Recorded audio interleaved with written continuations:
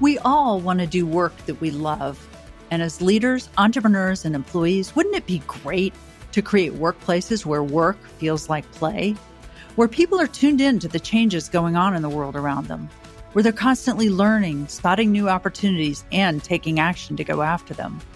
I'm Amanda Satilli, and this is the Fearless Growth Podcast, where my guests and I will explore the mindsets and choices that lead you and your organization to outstanding performance. Today, my guest is Ginger Bowman, a former SCAD professor, winner of 4 Oscars, and owner and founder of a commercial printing business that is now turning into a marketing powerhouse. Ginger has a fascinating background. And what I would like to start with, Ginger, is, first of all, thank you for joining us, but also this story of how you had graduated with a bachelor's in fine arts and found yourself waiting tables and what you did next. Well, first of all, thank you so much for having me on the podcast. It's really enjoyable to be here and talk today. Backtracking to where some of the careers started, I did graduate with a fine arts degree. I was a painting major, and I was very poorly equipped to enter the working world. And when I got out there in the working world, I felt you can't really do a whole lot with a painting degree. I was very unprepared. So I found myself waiting tables. I was living in Los Angeles. My parents weren't supporting me, and I had bills to pay. It's expensive out there then and now. And like I say, there's nothing to motivate a young person than rolling silver at 8 a.m. for the lunch shift. And I was searching. What do I want to do? What do I want to do? What do I want to do in my career? This is definitely not what I want to do in my career. What do I want to do? And I stumbled on a magazine that was describing the behind the scenes makings of a feature film, really the creative aspect, like, making creatures and things like that. And I said, wow, that is so interesting. And I went to a movie. I was working at TGI Fridays, right? Where I had $2 tips for lunch, and I went to a movie. I was one of the very early, probably the one that people recognize as Jurassic Park. So, and I came out of it and I told the other waiter, I said, that's what I want to do. And he looked at me and said, do you know how to do that? I said, not a clue. Not a clue. But I'm going to find out. So how did you find out? Well, I really honestly didn't have a clue. So how I was going to get from A to Z. I mean, there it is, working in the movies, and there's me waiting tables with no skills that, specific skills on that. I mean, I was an artist. I was very talented. I believe I was talented. So what I did is, I ended up being a cocktail waitress at a very fancy Hollywood Beverly Hills restaurant. And a guy came in there and I was talking with him and he said, you seem like you have something more that you might want to be doing with yourself. And I said, well, as a matter of fact, and I took, there weren't university courses for what I wanted to do, but there were some a la carte classes. So I was taking a class. So at that time, I would stay up till 3 a.m. training myself. I would go to work during the day, cocktail waitressing. The gentleman that I met that I mentioned said, well, I know a company that might need an intern. And I started interning there. I would intern during the day. Then I would go to cocktail waitress until, 11. And then I would come home and study and train myself until 3 a.m. And how many years or months did it take to get an actual job? Well, the internship turned into a real job. So, and from there, I taught myself 3D. So I actually taught myself, I did take a class. It was really boring because it moved very slow, and mostly I self-taught. So it was a small digital agency. At the time, it was very avant-garde to do the kind of work they did. We did interactive kiosks, and that's before anybody even bought anything online with credit cards. Seriously. So I'm dating myself, but it was very avant-garde and for the time. And so then I got into 3D. I trained myself. And then from there, I worked with I got a job as one of the first employees with Square, which is a gaming company. It was one of the top gaming companies. It still is, actually. Mm-hmm. It just kind of evolved from there. So then I was with gaming. And then from there, I went into feature film. And, it evolved. And the films that you worked on were super cool, like Spider-Man, Chronicles of Narnia, Superman Returns, Aviator, Stuart Little, Castaway, The Matrix. I mean, amazing films. I actually remember just loving Stuart Little and watching the trailer yesterday because I love the movie so much, and I wanted to remind, now that I knew that you had worked on it, I wanted to remind myself of it. And it's got Gina Davis, who I just love. Mm-hmm. And she treats Stuart Little as if he's her actual son, which is to me just hilarious. And tell me about your role on that film and how you got to have that role and what you actually did every day in the making of that film. Well, I will tell you, I worked on Stuart Little 1 and 2. And 1 was my first film at Sony ImageWorks. And I will tell you, when I went to ImageWorks, I felt like I had arrived. And I think in many ways, and I like to tell people this because it's so true, is that my time at ImageWorks, I was there almost 10 years, was really formative for me. I believe it's almost like my alma mater. It's where I really learned everything. When I arrived, it actually was a big time, and I was young and I was like, wow, the quality bar that they had was finally the quality bar that I wanted to be, so like sitting there, we would sit in the meetings, and John Dykstra, by the way, was the director of photography. And Dykstra is, if you look him up, he's historic. He helped invent the motion capture camera. He helped found Industrial Light and Magic. He's major. And, the feedback that he would give when we were sitting in, doing the screenings was always spot on. And I mean, I was just thought it was amazing. So anyway, I was super excited. So on Stuart Little 1, I was new. And then by Stuart Little 2 years later, I was a lead technical director over a team. And that's not common at all. I bypassed a lot of people that had more experience than me. And I know that sounds braggy, so I want to qualify that. I learned to go for it. So when I got that position, I asked for it. I went to my supervisor and I said, I'd like to be in a leadership position on this next film. And so I've learned that if you don't go for it, the chance of you getting it is very small. So I probably wouldn't have had a leadership position, but I asked for it. And he goes, maybe, let me think about it.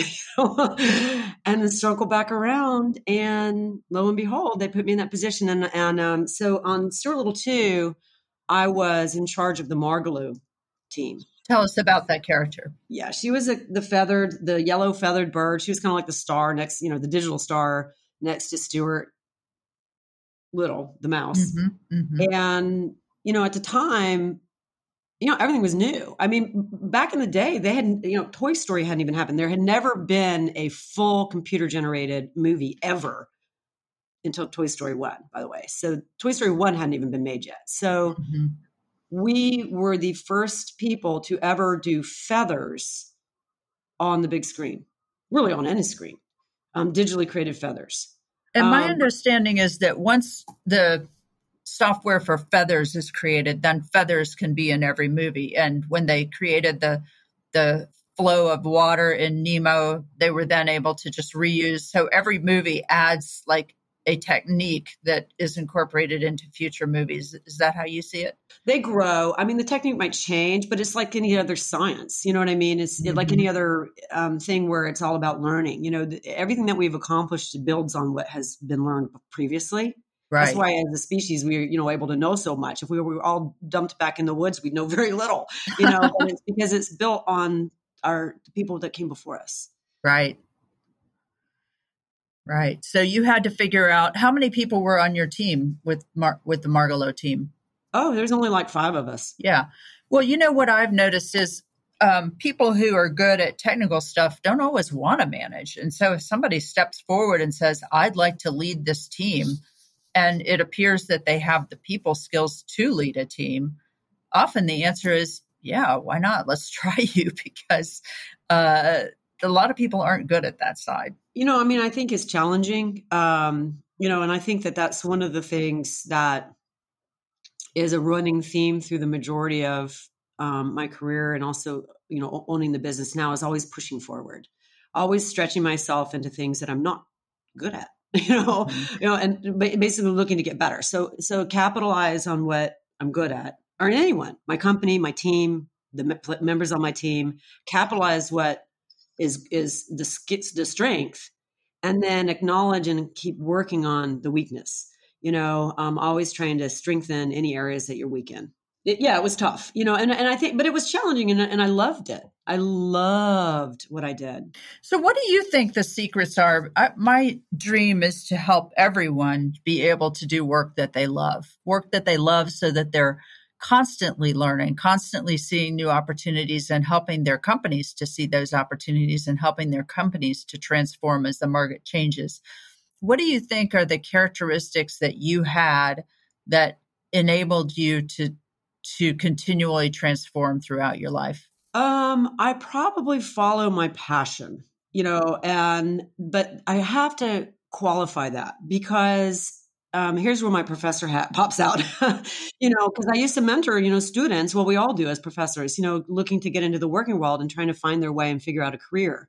So I believe that there's a sweet spot between what you love to do and what you're good at.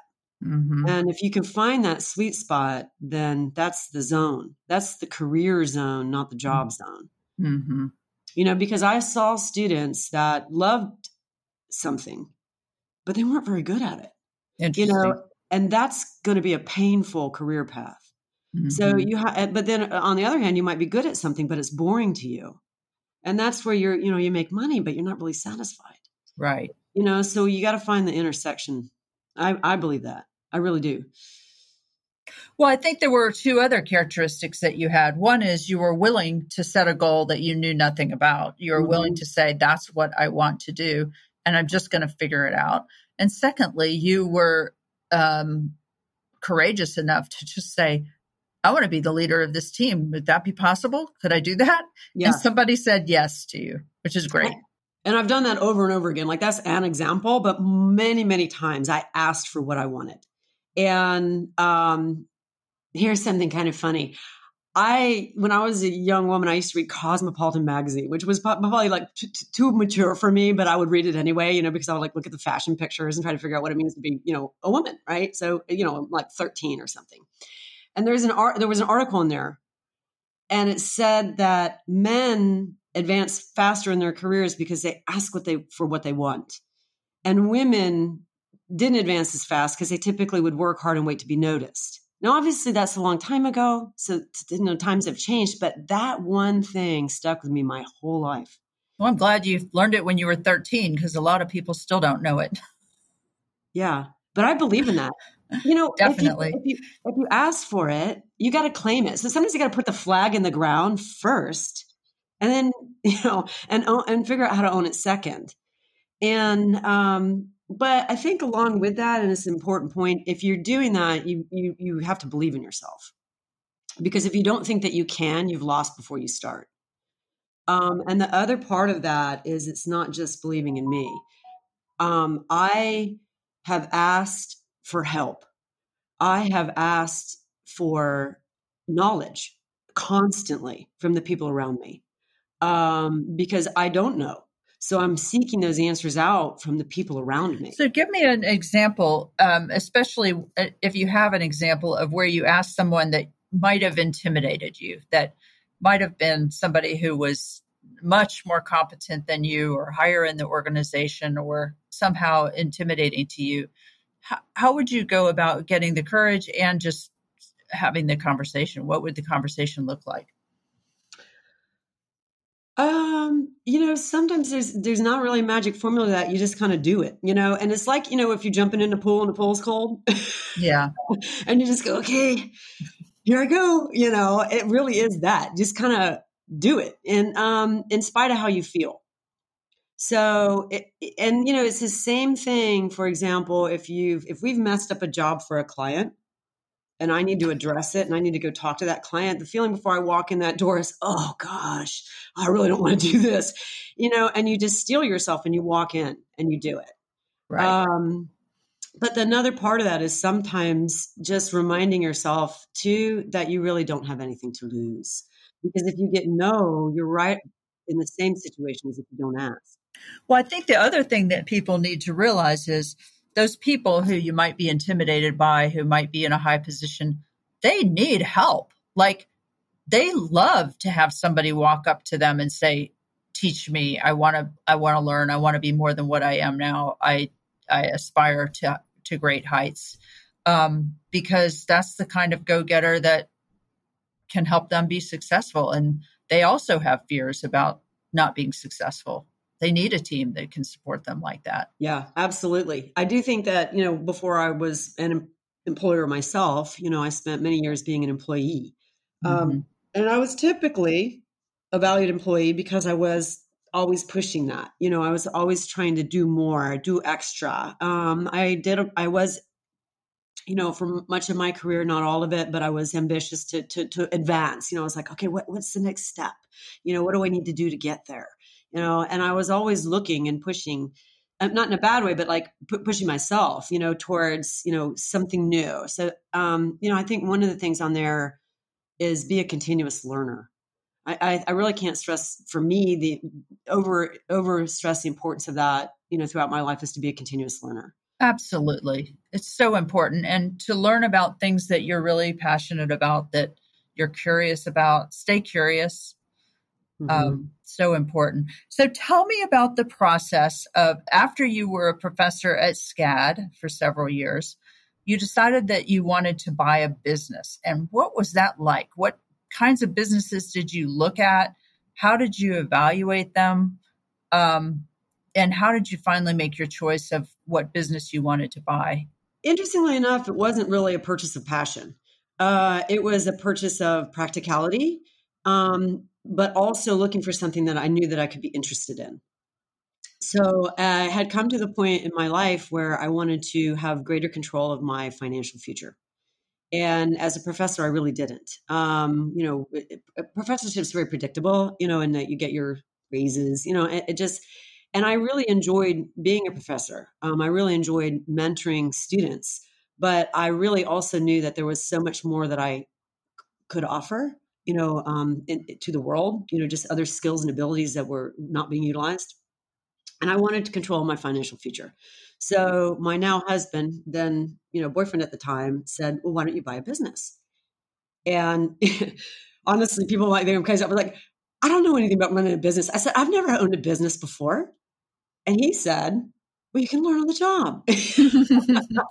He goes, you learn by doing. I haven't gone to business school. He goes, but you learn by doing. I said, you'll learn more by doing than you'll ever learn in business school. And of course, that spoke right to my experience in the past. So I was like, okay, well. And then he goes, plus I own a business. He was a business owner. He goes, and I'll help you. And I said, well, together we could probably do this. And so I started looking for businesses to buy. So my criteria at the time was a business that had some creative component. Because I'm a creative. And if there's not a creative component, I'm just not going to be happy. So I had to have some creative component. It needed to be small enough that felt like I could manage, a business, manage it. And then it needed to be large enough so that it had a revenue base that I felt could, achieve my financial dreams. And that was pretty much the criteria. So we just started looking. I looked at clothing stores initially, boutique stores. Because I was very interested. I thought, we can pick it out. It's kind of got a creative side. And I found very quickly that boutiques don't make much money, No. And they really struggle. So I said, maybe let's look at a different kind of business. And so then we started looking at signage. I looked at some signage businesses. Signage is very, strong in the print industry. And I looked at commercial printing because the potential upward revenue of a commercial printing is actually fairly extensive.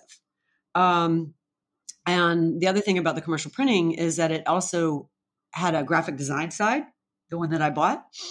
And my plan was always to take this commercial printing and move it into more modern era. Like I always planned, it was even in my business plan, I planned to change it, keeping it commercial printing, but integrating it into digital marketing more to make it more pertinent. So I always had that idea. And then when we got in it, then I bought it. So tell me some of the either surprises or concerns that you had once you actually bought the business and started running it. What did you learn about it that was concerning to you? Well, it was way, way, way harder than I ever imagined. What was hard about it? Owning this business. And I will tell you, it was made much more challenging than it needed to be. I have some friends, in addition to my husband, I have some friends that are business owners. Again, that's part of why I was inspired, because I'm surrounded by other people that have owned and operated their businesses. And this friend of mine, who's a phenomenally successful businessman, he was like, I'm so sorry, this has been really tough for you and it's your first foray. But one of the things is being a inexperienced business person, I purchased a business that was very top heavy in clients. So 3 clients made up 70% of the revenue. And all 3 clients were in jeopardy. They were in jeopardy when I bought the business, and they without me knowing, like 2 of the 3 were insourcing their printing, unbeknownst to me, of course. And the 3rd was bought by another large entity that then structurally changed it. And they moved a lot of their printing from local printers to big box printers. So all 3 were in jeopardy. And so I lost 40% of the business in the first 6 months from those 3. But I also want to say we didn't do anything wrong. Like they weren't unhappy with the product. It was just one of those things.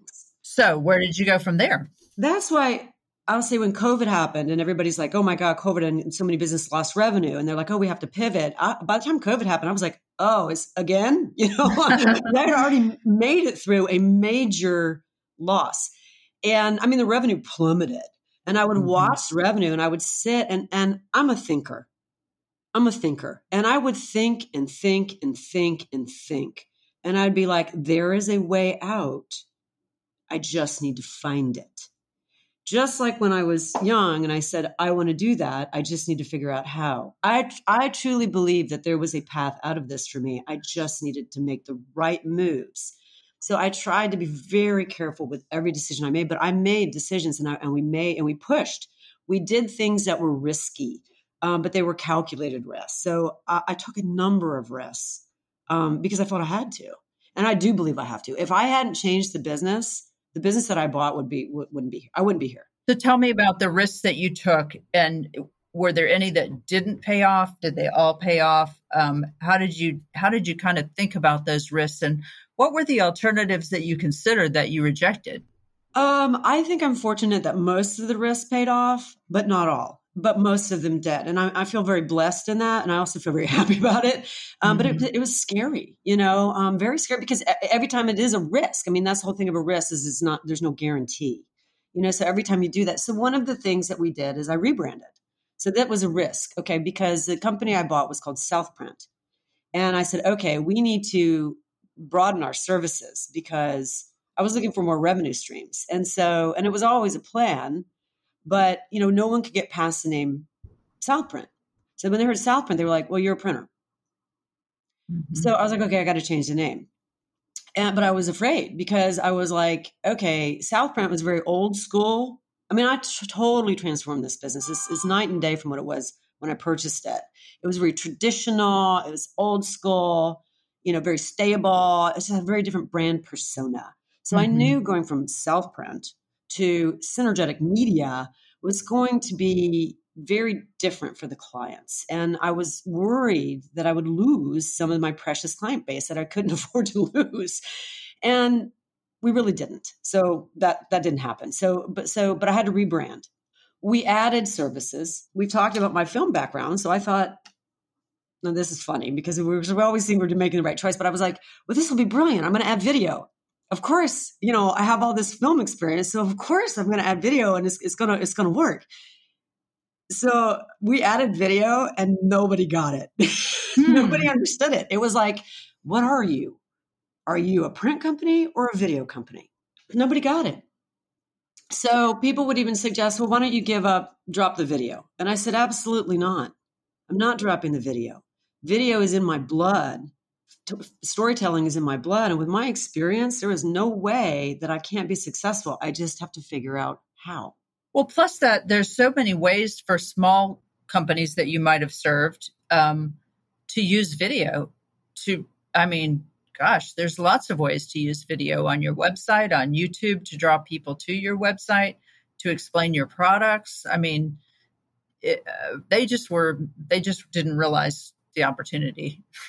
Right. So it wasn't coming across. So I wasn't going to, it goes again, you'll see over and over again. I wasn't going to let go of the dream. I just had to figure out how to do it properly. And so people would suggest, well, maybe you want to drop it. I'm like, no, with my background, no way.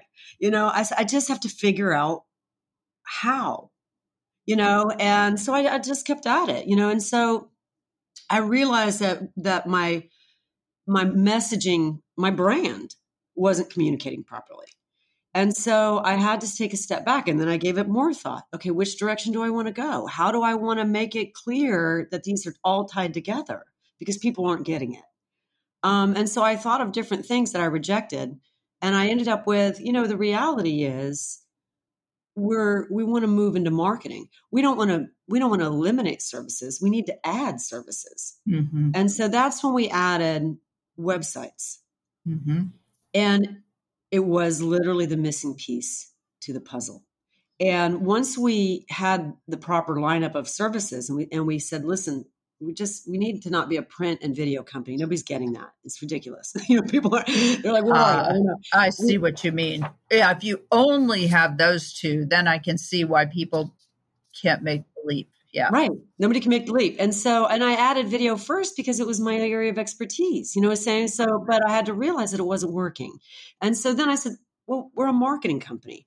The solution is not to eliminate services. The solution is to add it, because what kind of company can legitimately practically do anything under the sun? And if you look, there's a lot of marketing companies out there and they may have different service lineups, but everybody understands that, And Right. So the second I said, we're a marketing company, I never had a single question. And now it seems so simple, but at the time it probably was not so obvious. Right. And so I think that, for me, the takeaway is don't stop evolving, Mm-hmm. Keep evolving and assess what you're doing and change as needed. Just so people can understand who are listening, can you give a couple examples of the videos that you have created that were effective for your clients? Yeah. And I love making videos, obviously, with my background, I love telling stories. And so some of our videos that I think are more notable is we did, and really relies on the strengths. So I do try to pull in the strengths, both of myself and my staff. And we've done some, I think, really interesting explainer videos that combine videography, like studio shoots of actors and actresses, with motion graphics or animation. So we've also done some that are all explainer video, and animated explainer videos, and then we've done some that are all videography. That I really, really pulled in my feature film experience. And those projects obviously take quite a bit of my effort because I bring everything to the table on them. And I bring in that storytelling. So even if we're doing a testimonial for a customer, we try to tell a story, much like a movie tells a story, but much, much shorter. That's great. Can people come to synergeticmedia.com? Can they see in your portfolio some of the video examples? Yeah, we have a video gallery, so they can go there. Good. And the one other thing I wanted to make sure that we touch on before we wrap up is how you manage people. So you're obviously a very growth mindset oriented person, always thinking, always looking for new ways to do things, very creative. How do you hire the right people that fit with your mindset? And how do you keep them motivated and engaged even when you go through a tough time? I think that's a great question because it's something that I thought about from the very beginning with the businesses, the team, and my husband is a little more practical. He's more of a nuts and bolts kind of thing. And he used to tell me I was a little bit, too worried about the relationships. And I don't know if it's because I'm a woman or it's just who I am, but I think about the relationships. But more than that, it has to do with the vision of the company. So I think, all the things that they tell you that you're supposed to do for your business, you're supposed to have mission statements and visions and values. I found that to be very, very, very true. And people can't believe in the vision of the company unless the company has one. And I've really worked actively to communicate that vision to the team and let them know that they're a part of it. Mm-hmm. Because I want us all to feel that we are a part of something more important than just what we're doing. And also that they can grow with the company. So I try to make sure that opportunities are presented for growth for the employees to grow with me. I have one of my employees who said, and he's like in his 50s, that this is the first time in a long time that he feels like he has a career and not just a job. That's fabulous. That's absolutely fabulous. Doesn't that make you feel great? Amazing, and he said he had almost given up on it. That's wonderful, especially for someone in that age category, because they've experienced a lot of other things and they finally found somewhere where they feel like they can really grow and contribute. That's really fantastic. So I want to wrap up, but is there anything that you want to tell our audience in terms of how they might reach out to Synergetic Media and what kinds of services you would like to provide to them? Well, they can always reach out by, as most people do, go to the website. There's greetings at synergeticmedia.com. Of course, anyone's free to email me directly at ginger.bowman at synergeticmedia.com. We have a contact form, pick up the phone, any way they want to reach us. So that's pretty much, and our service lineup is we're a printing and marketing company. We really are a hybrid. We do our printing in-house, but our clients typically don't come to us just for print in the marketing side. They come to us for marketing and end up doing their printing with us. Well, thank you so much for being my guest today, Ginger. It was really interesting to learn about your background and going from being a server to being a Oscar-winning technical director to being a professor to be running a business and making the transformation over the last few years and surviving the pandemic with flying colors and being a great boss. Thanks so much. Well, thank you so much for having me. It's been a pleasure. All right. Bye-bye. Bye-bye. Thank you for listening to Fearless Growth. You can find out more about the show at satilli.com/podcast, and you can listen on Apple Podcasts and Spotify. If you like what you've heard, please take a moment to write a review and give us a star rating. Reviews matter so much in helping others find us. Thanks for your support.